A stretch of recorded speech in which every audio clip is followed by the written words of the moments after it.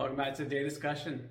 There's a good story about this famous Stoic philosopher Socrates, and it goes, a man came and knocked on his door one day and said, Socrates, I got to tell you something. It's about your friend. And Socrates said, well, let me ask you a couple questions first. First, is it true? And the man looked at him and said, well, I don't know. So Socrates says, well, is it good? And the man said, well, no. So then he said, well, is it useful? And the man said, well, no. So Socrates said, well, why would I need to know this then?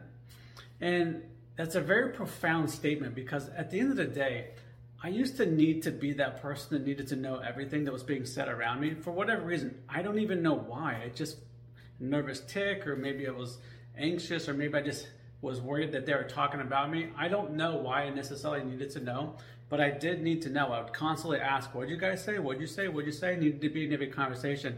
I'm sure it was very annoying, and I'm very much reforming on this, and I don't like it myself. And now I understand that this is something I'm consciously working to avoid. And so I'm getting much better about it. I don't butt in as much, but every now and then I catch myself doing it, and I have to try to pull myself back.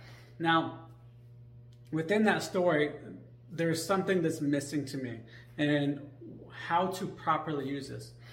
For me, I would say, if the answer to number one is no, it's not true, I would automatically say then I don't really need to know. Because if it's not true, you don't know it's true, it's definitely not going to be probably good, because you're not going to come tell me an untrue good story, and you're not likely going to tell me one that's going to be useful to me if it's not true.